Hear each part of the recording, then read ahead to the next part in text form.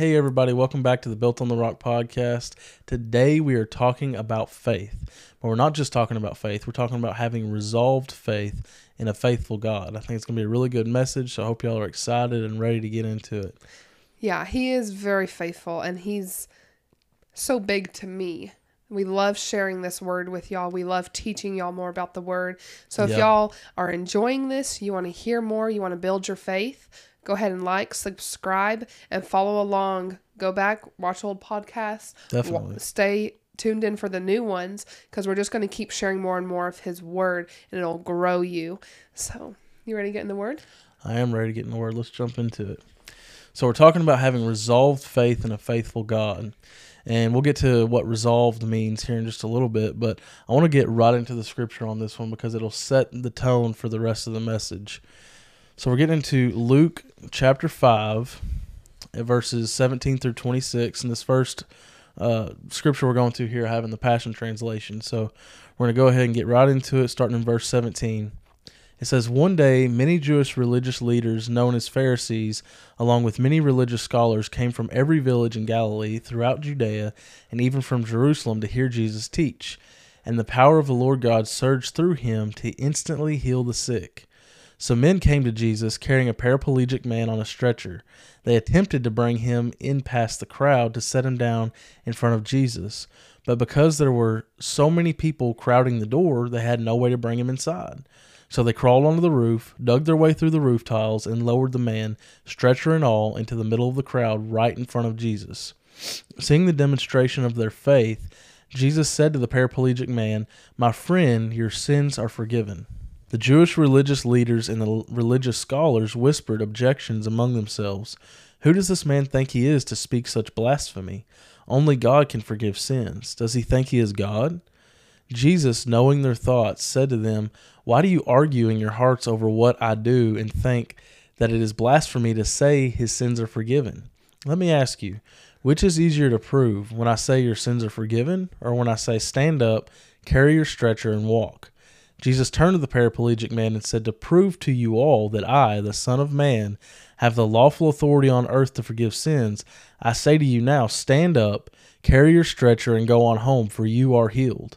In an instant, the man rose right before their eyes. He stood, picked up his stretcher, and went home, giving God the glory with every step he took.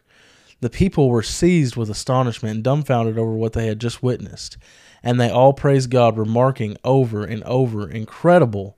What an unbelievable miracle we've seen today.'" So, you've heard this story before in the Bible, and it's not just a story, though. It really is a real thing that happened. And a lot of times when I'm reading the scripture, I like to see it in my head. I like to kind of like watching TV in my head almost of what's happening in the scripture, because that really helps me to understand what's going on. It kind of gives me an idea of what's going on. It gives you a visual and helps you think about all the little aspects, the attention to detail.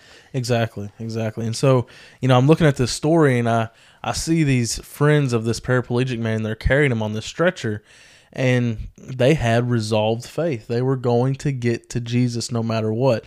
And so let's look at the definition of resolved here. It means to decide firmly on a course of action or firm determination to do something. And so I look at these men here, and I'm like, okay, they had firm determination. They had a firm determination to get their friend to Jesus no matter what. Yeah. And they weren't going to let anything get in the way. They had just decided to follow him, or to get to Jesus, to bring this friend to Jesus.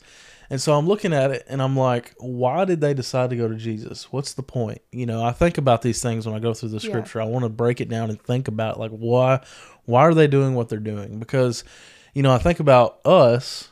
We're on this side of the cross, meaning we know what Jesus has provided for us. We know he's our Savior. We know he provided salvation. We know he provides healing. We know he provides all these things. Easy access. Exactly. We've seen it because we're on this side of the cross. But to them, Jesus hadn't died yet. He hasn't risen again yet, to their perspective.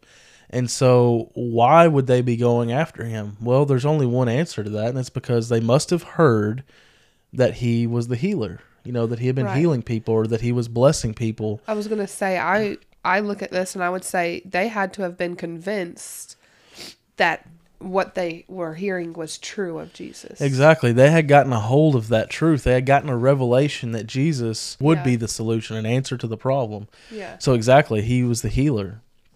And so they had that revelation on the inside of them, and that caused them to have this firm determination to take their friend and bring him to Jesus no matter what came up, no matter what the circumstances happened. And so, you know, they had faith that believes, that kept on believing no matter what. And that's what real faith does. Faith believes, but it keeps on believing no matter what comes across, no matter what comes up, no matter what happens. Faith does not stop believing. And they believed that if they could get their friend to Jesus, he would be made well. And so, the men, they didn't stop for the crowd. So think about this, okay? I was thinking about this when I was going through this story in my head. And I'm like, you know, for me in the past, I've been the type of person that's like, I'm going to avoid crowds at any time that's possible. I don't want to be around a lot of crowds or big crowds or whatever. And nowadays that just happens. You're going to be around people if you go out. So it just happens. But, you know, I've thought about that before. Like, these guys are sitting there. They're like, okay, we're going to take him to see Jesus. Well, if they heard of Jesus, they must have known he was popular. They must have known that a lot of people were going to be there listening to Jesus, being healed, being prayed for, whatever. And so you think about that, it's like that was a decision they made. Okay, it doesn't matter that there's a lot of people there. We're going to take our friend anyways because that's how important it is. And then, you know, they get there and the Bible says that there was a large crowd, so large at the door that they weren't able to get in. And so, you know, they're there. They have the man on the stretcher and they're like, well, that could have been an easy point for them to give up right there, was to say, okay, we tried. We can't get him in there. We'll just go back home. We'll try again. We'll try again another day. We'll try a different time, whatever. Too crowded. Yeah, it's too crowded. It's too difficult. We'll they didn't say it's not worth it. Yeah, they didn't say it's not worth it, And so they're at that point there. And then another thing that I was looking at was, they could have said to themselves, now this isn't in the scripture. This is just a speculation of what they could have thought. Because I'm thinking, like, if I was there, what would I be thinking, They could have thought, well, if Jesus really wanted to heal him, he could come out here and do it. Mm-hmm. They could have had that thought. And I thought about that. How many times in my own life have I said to myself, well, if God really wanted to do something, he could do it. And I thought, a lot of times we want God to come in and fix our problems the way we think he should fix them. Yeah. Instead of laying the issue at his feet and saying, Lord, here, I'm giving it to you completely. Right. And so we're like, we pray to God and we're like, we need help, Father. We need help, to fix this issue, to fix this problem. But we want you to fix it on our terms or in the way we think it should be fixed. And really it's, I must lay this down and pick you up. And these men had a hold of that truth because they didn't even let the crowd stop them. They didn't let any of those things stop them. They said, okay, we can't get in through the door because of the crowds. We're going to the roof. Right. And so that's what they did. They had that firm determination, that resolve of faith to say, I am going to get this paraplegic man, my friend who can't walk, I'm going to get him to Jesus' feet no matter how, no matter what I have to do, no matter what I come across, he is going to get there tonight. And so that's what they did. They pursued it. They did. They pursued it. They got to the roof. And the Bible says, the scripture we just read a little bit ago says that they dug through the roof, or they removed the tiles of the roof, and they lowered their friend on a stretcher, the whole stretcher and all. They lowered him down in the middle of the crowd right in front of Jesus and laid him at his feet. And now they're at this point where it's like, okay, Jesus turned to them. The scripture says that Jesus turned to them. He saw their faith, and he said to their friend there that his sins are forgiven. But then he looks to the Pharisees and he starts dealing with the Pharisees and the teachers of the law, because the scripture says that they were talking amongst themselves or were thinking amongst themselves, how could Jesus say this stuff? How could he do this? Does he believe he's God or what? How could he be blaspheming like this? And so Jesus turned away from the paraplegic man and turned towards the Pharisees and the teachers of the law and started dealing with them. And so just that short period of time there that happened before he turned back to him, his friends could have said, okay, well, we've done it. We've come all this way. We passed the crowd. We got up on the roof. We tore through the roof. We brought our friend down here to the feet of Jesus. where's his healing at? Why isn't Jesus healing him? They could have thought that in that short, when Jesus turned to deal with the Pharisees, it could have been like, okay, why isn't he healing him? Well, he turns back and he does heal him. He gives him his healing, and they didn't go anywhere. They were still there. They were there at Jesus. Even when they got to this point, they weren't saying, okay, well, I guess he's not going to heal him or whatever. They didn't do that. They didn't give up. They had every step of the way, their resolved faith brought them to this point where they were like, okay, it doesn't matter what we come across. It doesn't matter that we hit a crowd. It doesn't matter that we had to go through a roof. It doesn't matter that Jesus is now teaching the Pharisees. We know who Jesus is, and we know that he's the healer, and he's going to deal with this problem. And all we have to do is lay it here at his feet, and he will deal with it. And so Jesus did. He talked to the Pharisees. He said, which is easier for me to say your sins are forgiven or to rise up and walk? But just so everyone here knows that I have the authority to forgive sins on the earth, I'm going to, he turns and he says, rise up and walk. And the guy gets up, picks up his mat, and starts heading out the door. And everybody's praising God and thanking God because of it. And so the point here is that every step of the way, these men had resolved faith in a faithful God. They knew that Jesus was faithful in this because they'd heard of him. They must have heard of him. I mean, why else would they bring their friend, their paraplegic friend, to Jesus if they didn't know who Jesus was or at least what he was doing? And so they had this resolved faith, a firm determination that they had settled what they were going to do, and they went after it with all they had, and they did not back off from it. And so the next thing I want to look at here is resolved faith is consistent. So resolved faith is persistent. It's the first thing we talked about, and how these men that brought their friend to Jesus, they were persistent in what they were doing. So now we're going to talk about resolved faith is consistent. And we're going to look at Daniel chapter 6, verses 3 through 20 in the NIV. And so starting in verse 3 here, it says, "Now Daniel so distinguished himself among the administrators and the satraps by his exceptional qualities that the king planned to set him over the whole kingdom. At this, the administrators and the satraps tried to find grounds for charges against Daniel in his conduct of government affairs, but they were unable to do so. They could find no corruption in him because he was trustworthy and neither corrupt nor negligent. Finally, these men said, 'We will never find any basis for charges against this man, Daniel, unless it has something to do with the law of his God.'" So right off the bat here in this scripture that we're reading right here about Daniel, we see that Daniel is consistent. He's serving the Lord. He serves the king faithfully. He does his duties. He does them well. And he's just consistent. He's a consistent man in every part of his life. He's being consistent. And these other guys that are there, they don't like it. These other rulers, that are in the area that are serving along with him, they don't like it.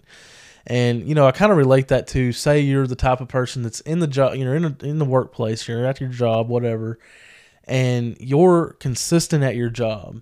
You're faithful to do good work, and you like doing it. You want to do it. You get it done well.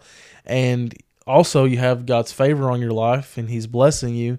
And so you're being promoted very quickly or whatever. You're looked on with favor from your boss, and others may not like it.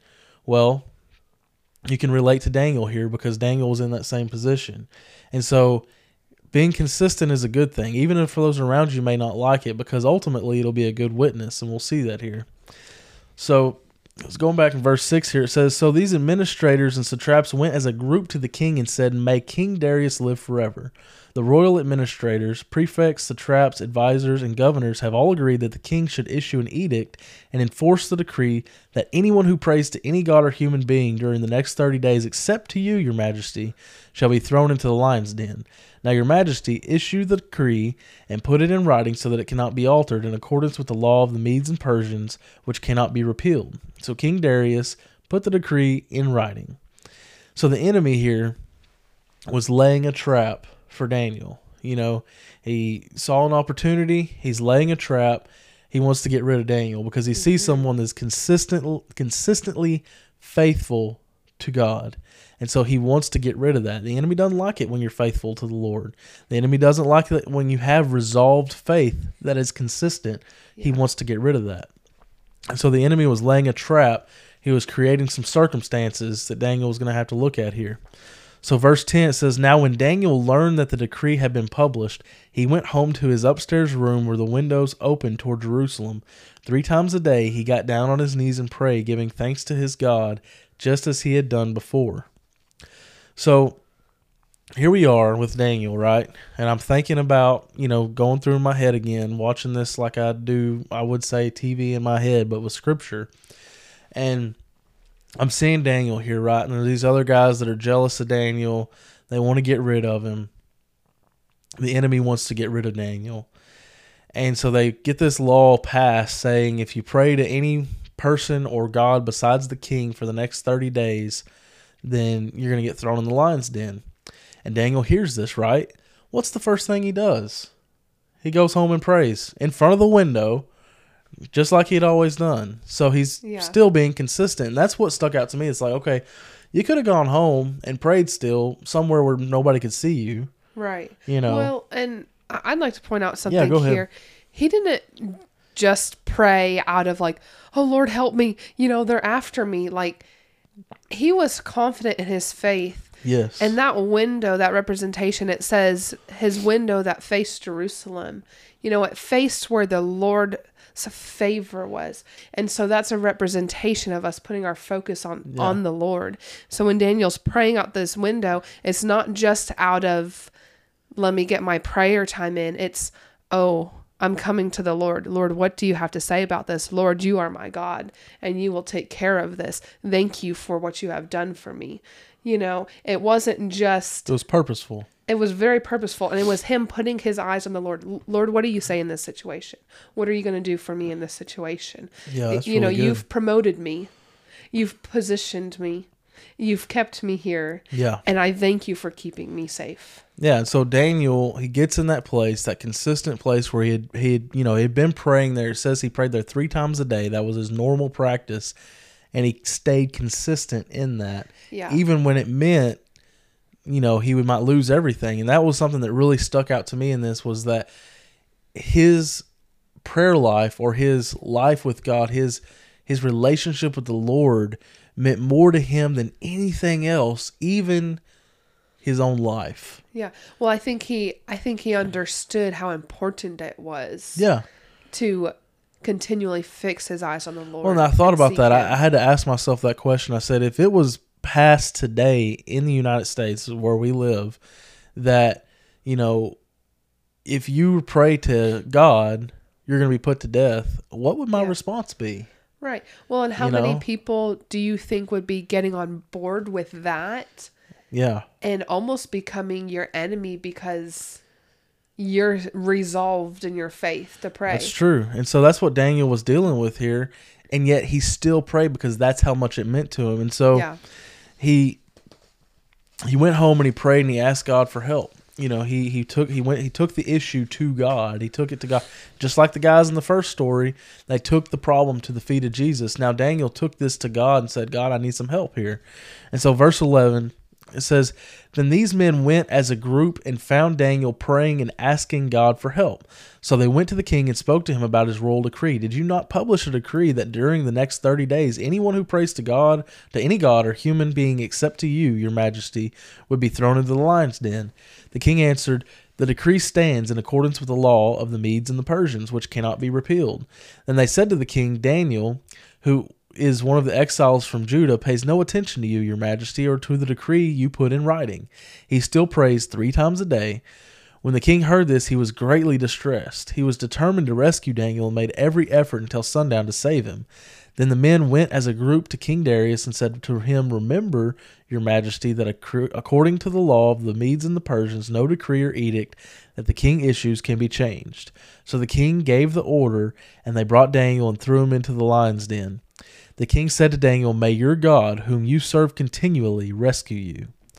So here's another thing that's really interesting to me in this right here, is that Daniel's faith was very well known by all those around him. So his friend, the king, who, really liked Daniel, he knew that Daniel had strong faith because he said, "May your God that you serve so faithfully rescue you." Yeah. And then I like to call them the little twerps that the enemy was using to lay this trap for Daniel, because they didn't like him. They were jealous of him, whatever. And so these little twerps, they knew that he was faithful to God and he prayed 3 times a day because that was their whole plan. That's how they laid this whole trap, is on the knowledge that Daniel consistently prays to God. And so they knew that they could lay this trap with that. I'm like, how many people in my life see the consistency in my faith towards God, towards the faithful one? And I'm like, okay, so I can learn something here from Daniel, okay? So going to verse 17 here, it says, a stone was brought and placed over the mouth of the den. So they've thrown Daniel in the lion's den. A stone was brought and placed over the mouth of the den, and the king sealed it with his own signet ring with the rings of his nobles, so that Daniel's situation might not be changed. Then the king returned to his palace and spent the night without eating, without any entertainment being brought to him. Something I think that's interesting real quick, I'm going to look at this real quick here in verse 17.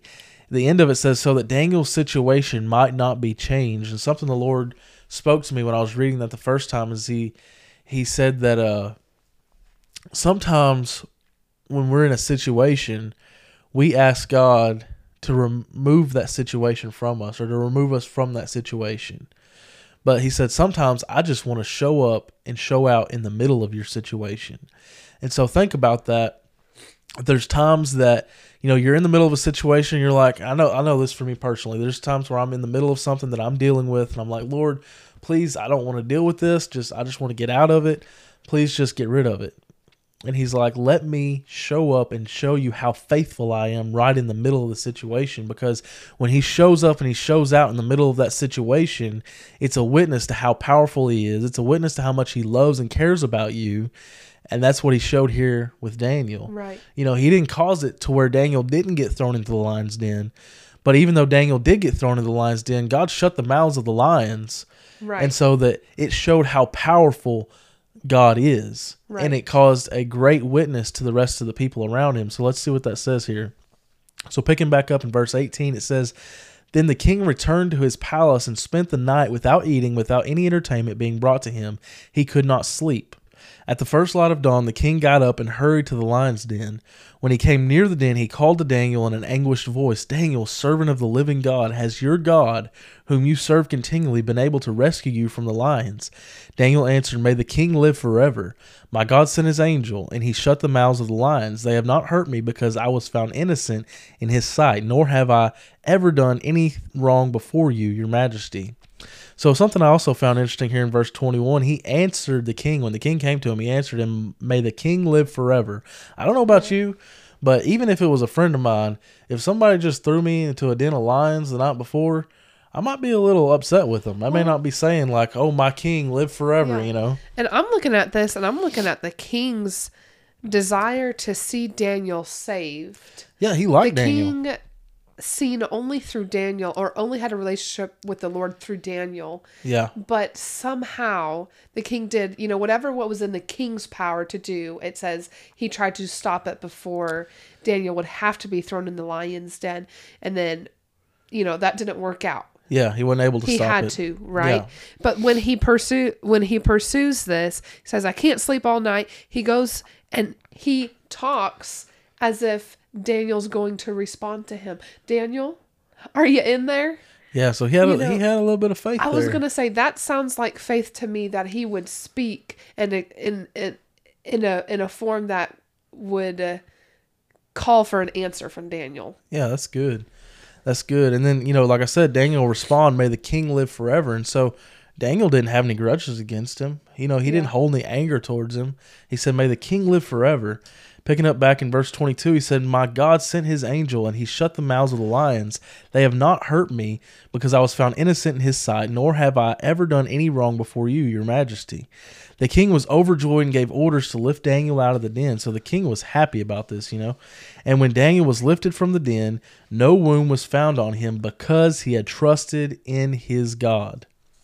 That is so powerful. He had trusted in his God.